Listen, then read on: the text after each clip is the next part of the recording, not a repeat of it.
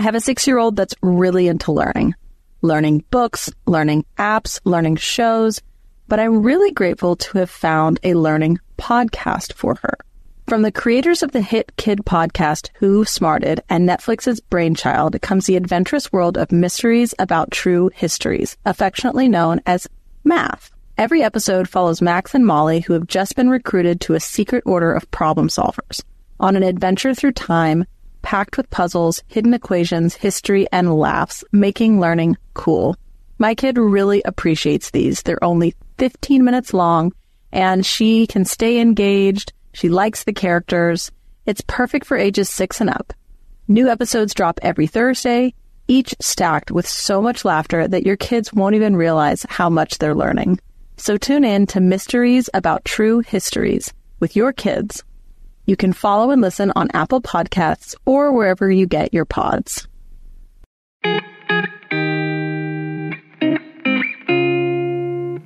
Hello, you sentient ball of stardust. This is Struggle Care, the podcast about self-care by a host that hates the term self-care, and we're going to get into that today.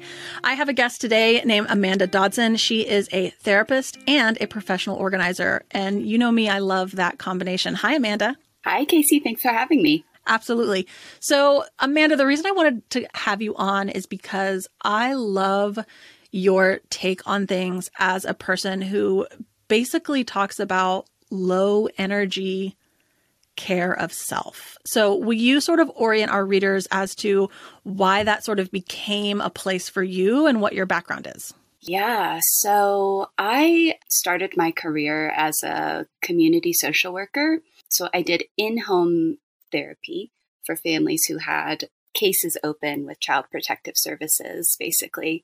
And a lot of those cases were for what they called condition of the home. So our job would be to go in and, purportedly our job was to help them get the house cleaned up. But really what it was figuring out what had gotten in the way of them being able to care for their home and sometimes care for their children and themselves.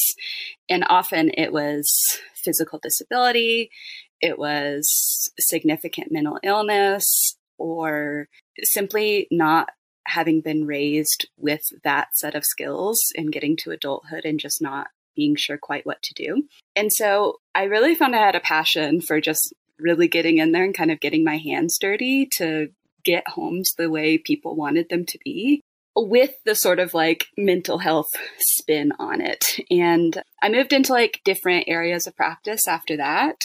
But then during COVID, I myself developed a chronic illness that really impacted my ability to do all of the like cleaning and organizing that I loved to do. So it was necessary for me to really adjust my habits and my expectations about how to keep up with caring for myself, caring for the people I take care of also, because I'm also a caretaker for other people who are chronically ill, and keeping up with just like the daily work of running a home, which is a lot when you've got other stuff going on. So what would you say was the hardest like shift mentally to make when you found yourself with a smaller capacity of energy than you were used to? I think the hardest thing to accept for me was just that it was simply not possible for me to do it all in the way that I was used to being able to do. Like in the past, and lots of people who have like become disabled know this journey, but in the past, you're used to having a pretty much infinite supply of energy, even if it is hard to reach sometimes. And it really took me a while to accept, like, I just cannot do that anymore. And so I can't count on being able to like wake up on a Saturday morning and clean my whole house for the day, for the week. I have to be planful about how I ration my energy. And even in things like taking care of myself, getting myself showered, hair washed, dressed every single day, like that became something I had to spend my energy on rather than something that was just a given that I would be able to do. It's interesting. You know, I'm sure a lot of our listeners are familiar with spoon theory, but probably not everybody is, which is this idea that, well, here, I'll let you explain it. Go ahead. Well, yeah, spoon theory. So the idea is that when you're able-bodied, able-minded, you have a pretty much endless supply of these little spoonfuls of energy. Like if you imagine your physical and mental energy as a big jar, you can just like spoon out of it and the spoons never stop coming. But when you have depression or you have chronic pain or something interfering, your spoons are finite. And sometimes they're extremely finite, like you only have a couple a day. So you have to be really careful about how you spoon out your energy. Well, and it's a really helpful metaphor for understanding like just the idea of having a limited capacity, which I find is applicable to most people. So I don't have a chronic illness, but what I found was when I went from having one kid to having two kids and then going through the pandemic and then like coming under some stress, all of a sudden I was experiencing this thing where I would wake up and I would have these things I needed to get done that day. And then like suddenly at 3 p.m., I would just hit a wall. And it was like I could feel my body and my mind being like powering down. Yes. And I'd be like, oh my, and I could not get myself to do anything else. I'd have brain fog, I'd have fatigue, and it was really frustrating. And especially, then it's like, oh God, I have all these other things, including like getting my kids into bed and feeding myself and like this thing that has to happen tomorrow. And so I think like whether it is chronic illness or you mentioned mental illness or just burnout or stress, or I know a lot of parents, or maybe you got a new dog. I mean, literally whatever it is, we go through this thing where we're going, oh my God, why don't I have the limitless energy that I had before? And I think that a lot of people are, even able-bodied people have to make choices. Like maybe they don't have the energy for everything, but typically they have enough energy to cover all of the necessities. And they're really only making cuts when it comes to the extra. So it's like, I'm too tired to go to the beach and do a 3-mile run today. So I guess I'll have to pick one, right? But it's like very different when that energy runs out at, okay, I guess I have to decide whether I'm going to shower today or I'm going to clean my house. Yes. Or whether I'm going to shower or be able to prepare myself a dinner, right? Like, but isn't it interesting? I heard you say, and I totally identify with this, like when you hit that wall and kind of ran out of spoons, our emotional reaction is to feel frustrated and angry. And sometimes, and often like angry at ourselves, like, why am I so tired right now? Like, what am I doing wrong? Did I not drink enough water? Did I not get enough sleep? Like, why do I feel this way? It must be something that I've done. And I just have found that to be so counterproductive, even though it's our regular response, because it only tires us out more to be angry and frustrated with ourselves for feeling tired. Yeah, it was a huge deal for me to be like, okay, especially in my case, like I didn't know why I was running out of energy. I didn't know if it was the trauma from the pandemic, if I had something wrong with my hormones, if I was sick, if I was depressed, like what it was. And I was kind of frustrated that my doctors kept being like, you might just be traumatized. So it's like, no, it must be something fixable. But like getting to the point where I hit that wall and instead of launching into those questions or those criticisms, just being like, okay, this is where it ends for me today. Like, it's, I think, a hard transition to be okay with those stopping points and a kind of a non-judgmental awareness. Totally. And like radical acceptance is the name of the game, because it's natural for us to go into that like question spiral of why we're tired or why we're out of juice. But like that only just creates more suffering and more fatigue. And it's a lot more effective, I've found, to just be like, well, that's it for today. And that's all Amanda has to spend. So we got to redirect into something else. Well, what I love about your channel on TikTok and about the kind of services that you offer is that coming into it from a place of knowing what it's like to have to ration energy and even mental and physical energy kind of allows you to think outside the box.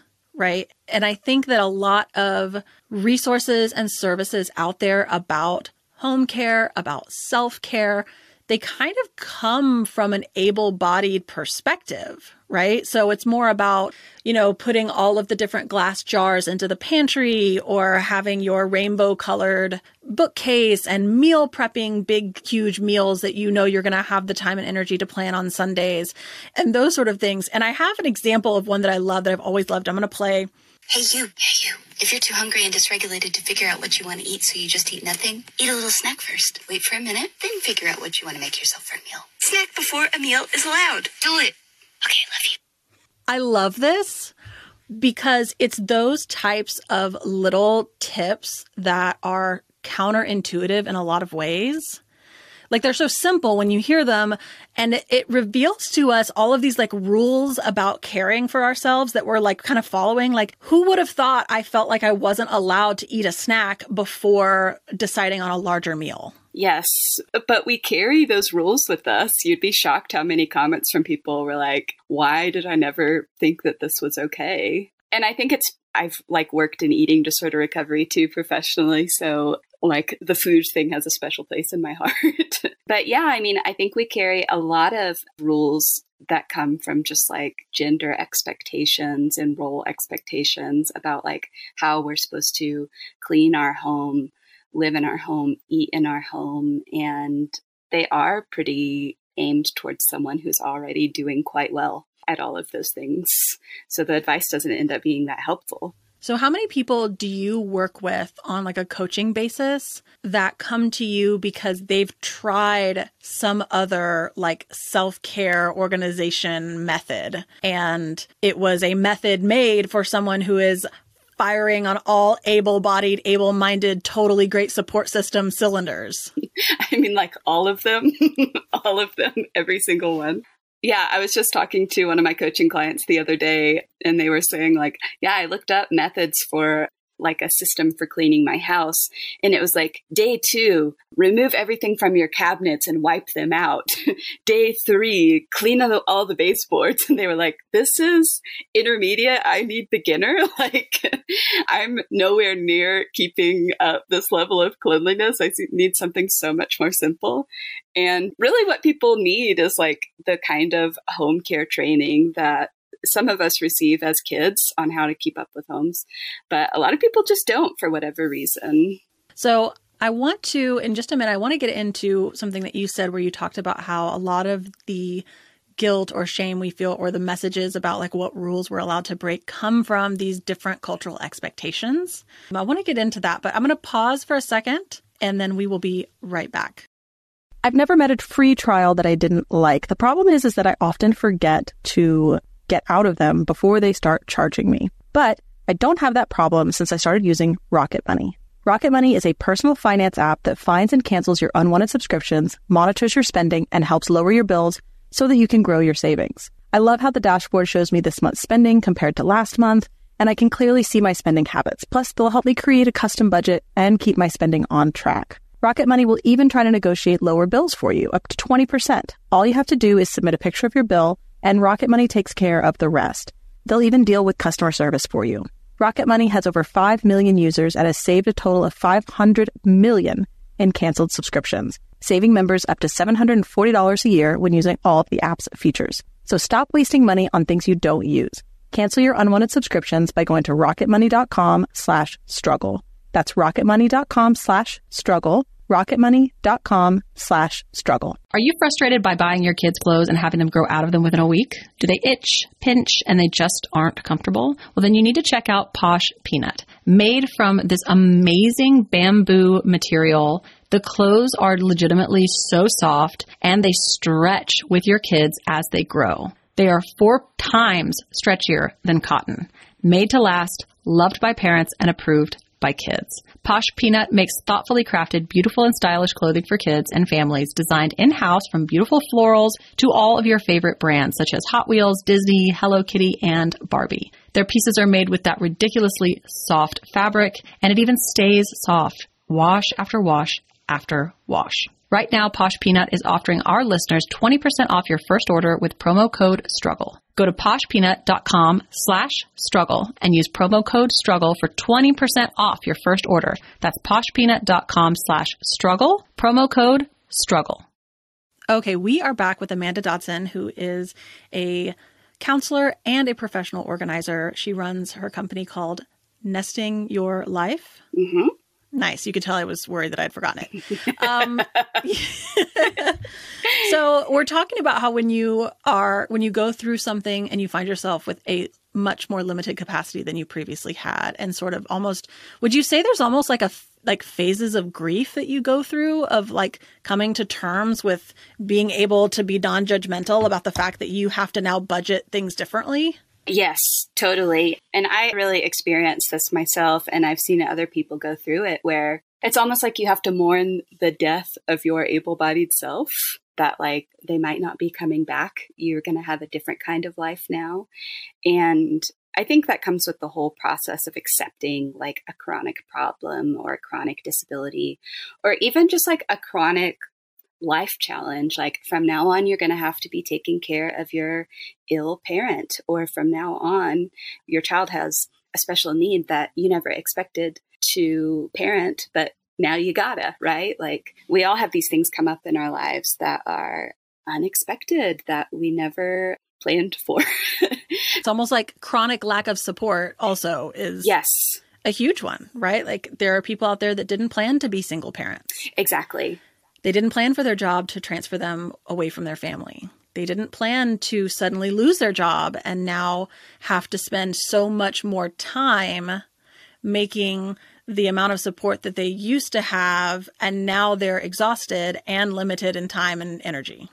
Yes. And all the narratives we have for how to deal with that are very, I mean, you're from Texas like I am, so we were steeped in like, just sort of pull yourself up by your bootstraps, like just, get it together and then everything will be okay and you'll be able to handle all of it. And I think people feel quite full of despair when that doesn't work, because the opposite is true. Like in those times of your life when you're accepting that you have to ration your energy, that's when you need the most support. And that's when you need to be bringing in more people that you didn't expect to have to help you out, but now they do.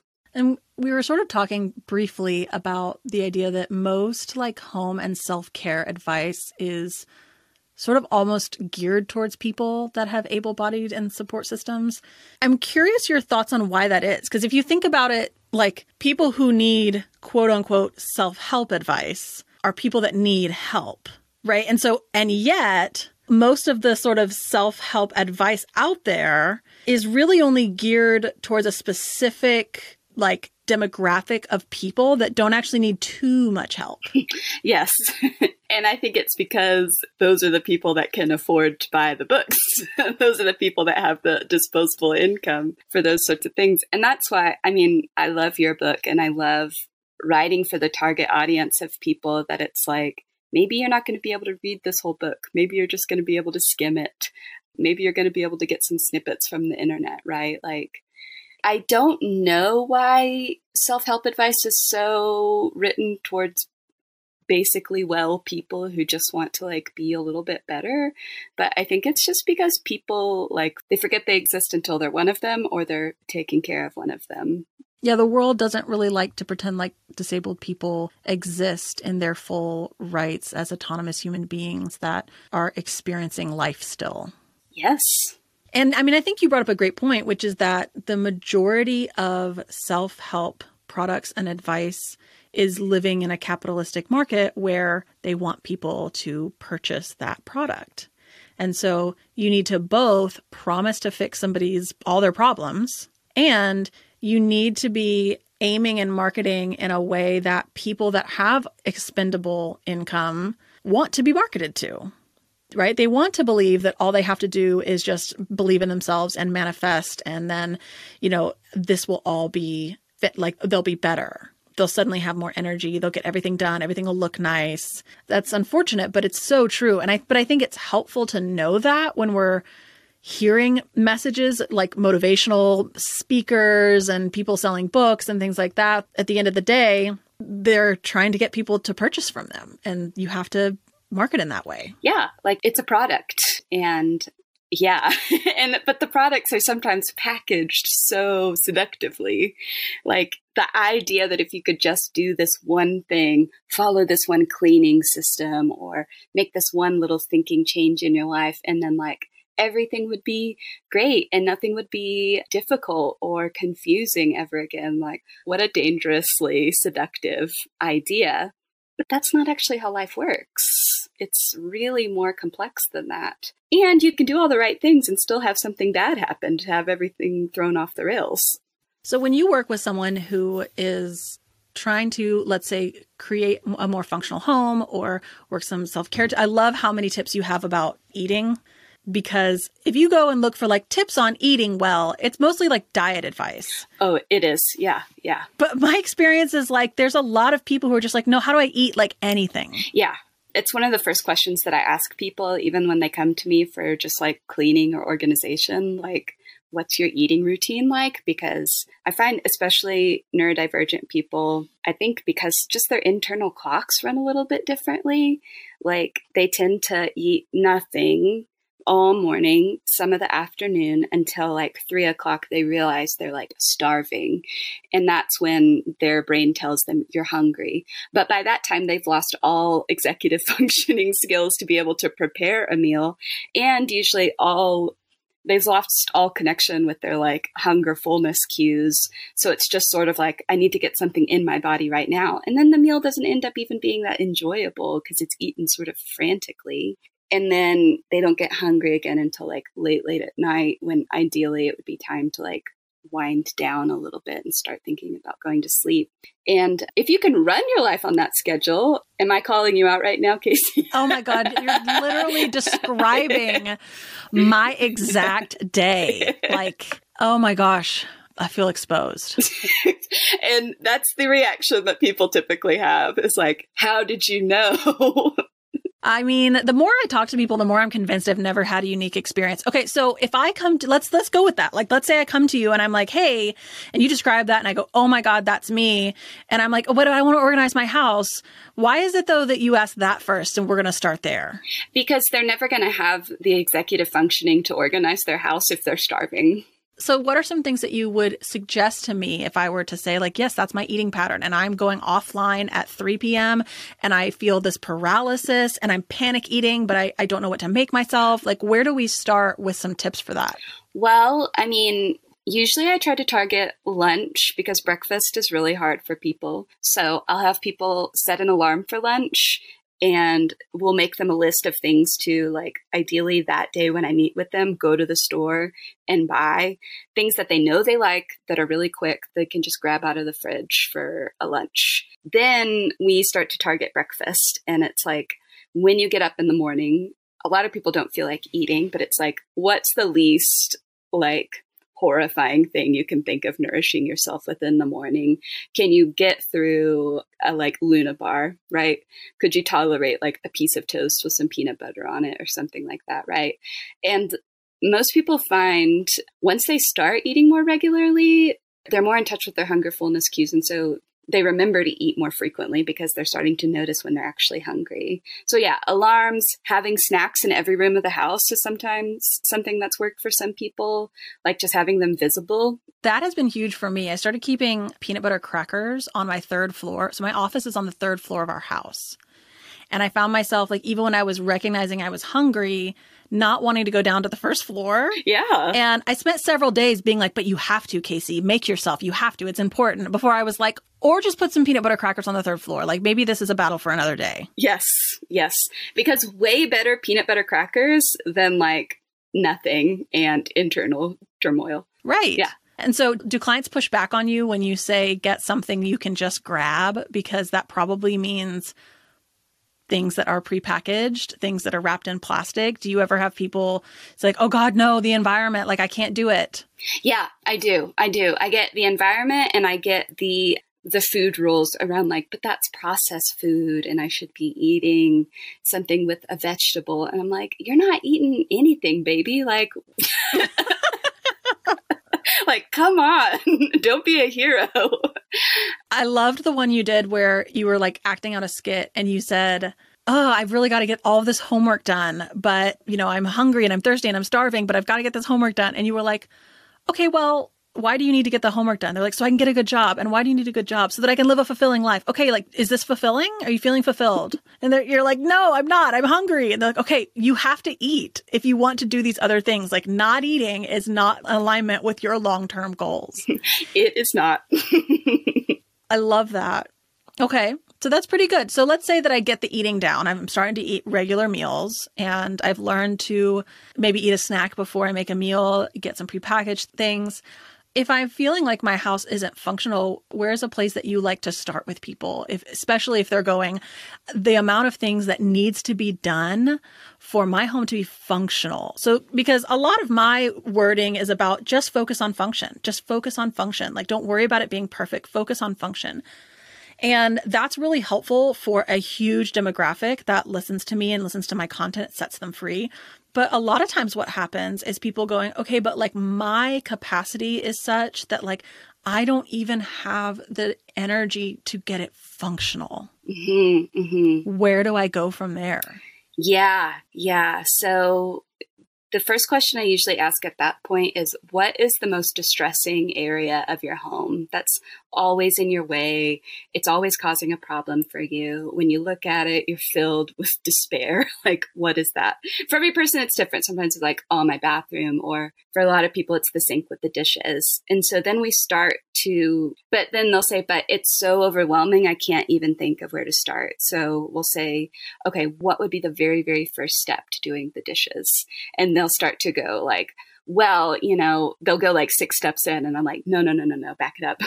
You just maybe open the dishwasher and see if there's clean dishes in there. Maybe we just empty the sink so we can work in it, right? And like, I find that once people get that first step going, it's like it breaks the avoidance seal that their brain has imposed, and they can actually engage in the task without feeling overwhelmed. I found that I have to put on an apron. Oh, that's like my game changer. If I put on an apron and put on music, then I'm like, okay, maybe I can open the dishwasher. Now I am cleaning person. Yes. Yeah, totally. And like, a lot of people, through talking with them, we find that they have some sort of like sensory aversion to the task that is causing a problem with them. And we need to put an accommodation in place to help it be less distressing.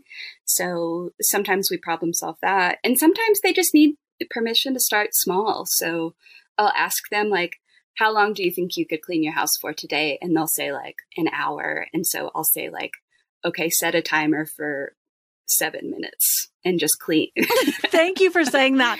I was really hoping that you were going to say that, because the amount of times that I have gone to like a professional, whether it's a dietitian or a therapist or whatever, and been like, I mean, I think I could do like, 30 minutes a day. And they'll be like, excellent. We're going to start with 3. Yes. Like, I always overestimate what I think I can commit to, and then I'm too overwhelmed to do it. So I'm so glad to hear that that's what you do with people. Yes. But it's so true, because we need the experience of being successful to feel motivated to do it again. Like, I can't be like shooting for 30 minutes multiple days and not making it and like want to keep doing that. Totally. Yeah. And that trick works for a lot of things. Like for me, I like my cognitive energy like hits a wall at some point in the day, and I just don't have any more like focus anymore. So one way I ration that, if I need to like write an article, get work done, I'll be like, okay, I can't say sit down and write an article, but I can say sit down and I'm going to set a timer for 3 minutes, and I'll write during those 3 minutes. And like what I find and what a lot of people find is like, just once they do that 3 minutes, they're like, wow, I did it, success. And usually they want to keep going. I love that. Okay, we're going to take a quick break here. And when we come back, I want to ask you more about the sensory issues. Hey, if you enjoyed my episode on IEPs and you want to listen to more podcast episodes about IEPs, I want to tell you about another podcast you should check out. It's called Understood Explains. This season, the show is hosted by teacher and special education expert Juliana Urtube, and it's all about how to navigate individual education plans, also known as IEPs. You might have heard me talk about IEPs on my episode, and this latest season of Understood Explains covers topics like how to tell if your child needs an IEP, and it busts common myths about special education. I checked out these episodes, and I think that they are a great place for you to go after listening to mine. They go into a little more detail and answer a little more in depth about what an IEP is and whether your child needs one. So listen to Understood Explains by searching for Understood Explains in your podcast app. That's Understood Explains.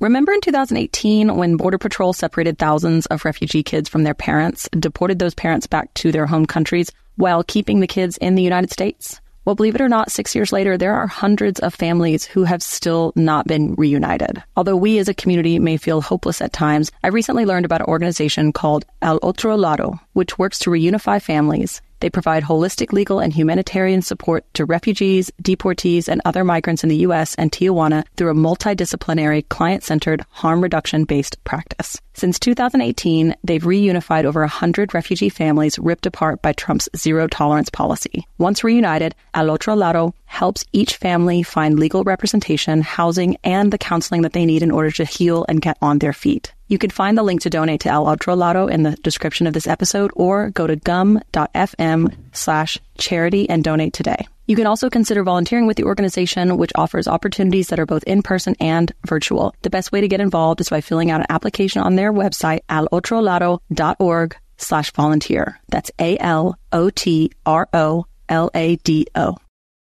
Okay, we're back. And I want to dive into this idea of people having sensory barriers, because I feel like, when I am struggling to get something done in my home or take care of myself, it's often like the first thought is like, I'm such a piece of junk. Like, I just have to try harder. I have to do that. And when we give people permission to believe that their struggle with a care task is morally neutral, that like it doesn't mean anything about them and that their barriers are legitimate, I have found that that cracks open all of this problem solving. Like, I can't tell you the amount of people who, when I talk about like brushing teeth, and I'll say like some people don't like, they're avoiding brushing their teeth, and I ask like why, and they're like, well, what do you mean? And I'm like, well, why? But like really think about like what it is that, and people really haven't given themselves permission to think about what they hate about it so much because they think that their avoidance of it is such a character failing. Mm-hmm. So tell me a little bit about how you walk through sensory issues and like, what does that mean? What does that entail? What are some of the most common ones you've seen? Yeah, well, I mean, teeth brushing is a huge one because for some people, the toothbrush and the taste of the toothpaste is a sensory nightmare. I've worked in like therapeutic schools with kids that are on the autism spectrum. And one school that I worked at in Boston, they had a whole OT department, just like they had a therapy department. They had an entire gym and a department of OTs. And I'm like, I love OT. Like, I should have gone to school to be an OT. I'm into it. But I was so inspired by all the strategies that they had. And I started to realize how many sensory issues I had in my own life that I had just sort of like shoved down in a little ball because they seemed weird, or like, as my parents would say, like, you're a funny girl. Like, just the nicest way to say, like, that's really strange. But I like, for myself, I started noticing like I was avoiding washing my Tupperware. At times I would even just throw it away because old food gave me like a full body, just ick nausea reaction. Like I couldn't think about touching it. I couldn't think about even looking at it, smelling it. And so actually at work, a dietitian saw me throw it away and she was like, okay, I'm going to work with you on this, even though you're my coworker. She was like, you're going to open it, put it in the sink, run hot water in it and soap so that you can't see all the food right away. And we're just going to get like all the bad stuff down the drain. And you're going to put gloves on, right? And so like giving myself permission to think about this, not as just like a funny quirk that I had, but as like a genuine functional issue was really illuminating. And so I mean, the most common ones I hear are like touching old wet food, and people often need like gloves, a drop of like something that smells good under the nose to be able to smell something different. Another one people have is like they just hate the feeling of wet hands. So gloves also work with that, but also aprons. like sweatbands that go on their wrists. The water can't run down the wrist. That helps with face washing too, because a lot of people avoid washing their faces because of the drips.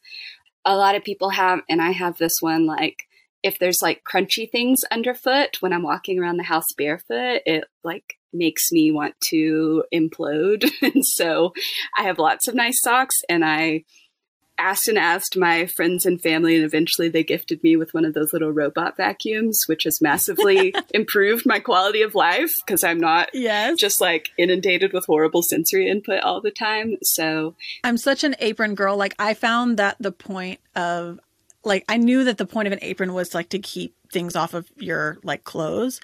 But I realized that one of the reasons why I would avoid doing dishes is because when water gets on the sink and I lean up against it, I have like a real thing with wet clothes in any capacity. And so I was like, oh, that's why people wear aprons. I mean, to me, an apron was such a 1950s thing.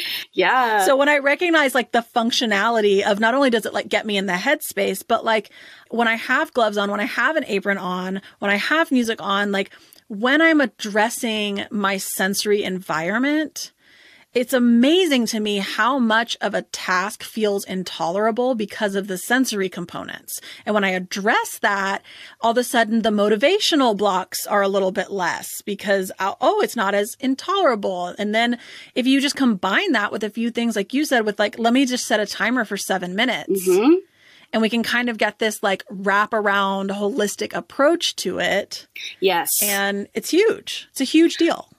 Oh, totally. And the like motivation pairing of like music or podcast or audiobook with the chore is a real game changer for a lot of people. Also because a lot of people, especially with dishes, the sound of like the dishes knocking together really, really bothers them. So yeah, I mean, I think it's all about like figuring out your special formula for like what makes a chore tolerable.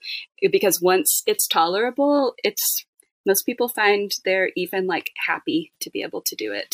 And it's such a message of compassion to talk about that with people, because I think a lot of us got this message that if you don't like something, if it's uncomfortable, if you're feeling a sense of like avoidance or even revulsion at doing something, that the only solution to that is just knock it off. Quit being so sensitive, pick yourself up by the bootstraps.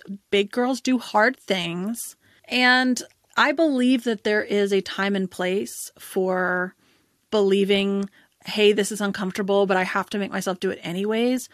But it's not dishes, right? Mm-hmm. Like it's okay to make a care task that you struggle with a little bit easier, right? With some accommodations. Like the things in my life that I've had to actually tell myself, I know it's uncomfortable, but you have to just do it. They're almost always emotional things, right? Like I need to say this hard thing to a friend. Mm-hmm. I need to, be honest with someone. I need to tell my husband something that's embarrassing. I need to stand up for myself. Like things where it's like, this is going to be hard, but I just have to make myself do it because I have to be courageous. Like that to me is the place for, all right, suck it up, do it. Not, laundry is miserable because like, it's okay. Like it's morally neutral to build in some accommodations around laundry so you don't hate it so much. Exactly. And like, I mean, I don't mean to get so existential about these things, but like dishes, laundry, cooking, these things are the work of living. Like we spend so much of our lives doing these things. And I hate for people to feel like it's just like some burdensome task that they have to do because, and like also, caring for self and hygiene, right? Like I think people feel really filled with like emptiness when they think I have to spend my life doing all of these things that are such a burden and I really hate because we have to do them every day. And if you are burdened by these tasks every day, I mean, how does that make you feel about your life and life in general? And so if we can find a way to make these tasks not only tolerable, but rewarding and pleasant and like a feeling of success and investment in just the life you're living, I do think that it just makes life a lot more meaningful. Well, and it makes me think like for the majority of history, at least in the US, with our current country, the majority of domestic care tasks have been left to women. Mm-hmm. And so I think that there's like some real misogyny behind this idea that, you know, it's silly or it's superficial to spend time making care tasks more enjoyable or easier, that you should just suck it up and do it. Like, just be an adult. Everyone has to do these things. And I always say, like, and sometimes people will say that to me where I'll talk about a hack that I use and they'll say, it would have taken you 2 seconds longer to just put your dish in the dishwasher, right? And it always makes me think about how, like, there are people that are paid like 6-figure salaries to find ways to shave 2 seconds off of production times in warehouses. Mm-hmm. Like, you don't think Amazon's paying people like millions of dollars to shave seconds here, seconds there? I mean, we know they don't necessarily care about like worker experience, but when it, you know what I mean? Like, making things more efficient, more doable, more productive. It's like our culture says it's okay to spend a lot of time and energy figuring out how to make business more productive, more efficient. But if you want to take that same type of creativity and dedication to your home, to your self-care, to your home care, figuring out how to create a home that serves you, all of a sudden it's, why would you do that? It's not that deep. Yeah. Yeah. When, like you said, like, good bit of living is these care tasks. So it is that deep. It is that deep. But I think you're right. It's our own internalized misogyny and society's misogyny that makes us see these things as frivolous. And, you know, even like for a lot of history, white women were able to like outsource these tasks to Black, Indigenous, and women of color.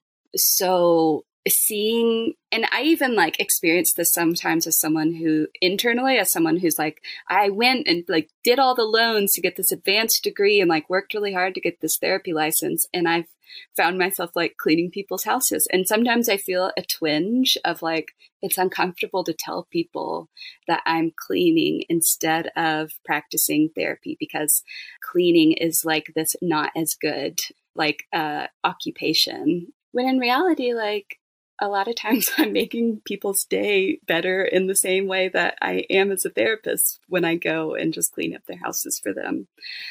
I think those forces are really sneaky. Plus, you know, like we were talking about the sensory issues people earlier and giving themselves permission. I know with a lot of men that I work with and men in my life who they had no permission to feel that they had an internal barrier to housework, either from executive functioning or never being taught. A lot of boys are never taught how to care for themselves or their homes. We just assume they'll like figure it out or someone else will do it for them. And I think that's at the point at which it's very seductive for men to kind of like float into the like casual misogyny of like, oh, my sister will just handle it, or my mom will, or my wife will just handle it. And like, I see part of my work as like pulling men out of that to be like, no, let's figure out what's getting in the way of you actually doing these tasks so that you can also participate in the work of living in your home and not just feel like this is some silly thing that's just done for you. Like, you live there. And so you should be a part of it. Well, and I think it comes down at the end of the day to that every person deserves to function, and they deserve help with tasks, even if they seem simple, even if they seem like nobody else needs help with those tasks, because also they do, right? Like, there's a reason why my platform got so big. There's a reason why people come to you and you continue to be able to sustain yourself with this line of work, is because there are people that need help with, how do I feed myself? How do I brush my teeth more regularly? How do I get a functional home that's a little more organized? And so I think what you do is really valuable work, and I really appreciate you coming on today. Thank you. Thank you so much for thinking of me. Of course. Can you tell everybody where they can find you if they want to follow you? You can find me on TikTok at Nesting Your Life, and you can find my website at nestingyourlife.com. Awesome. Thank you so much. Thank you.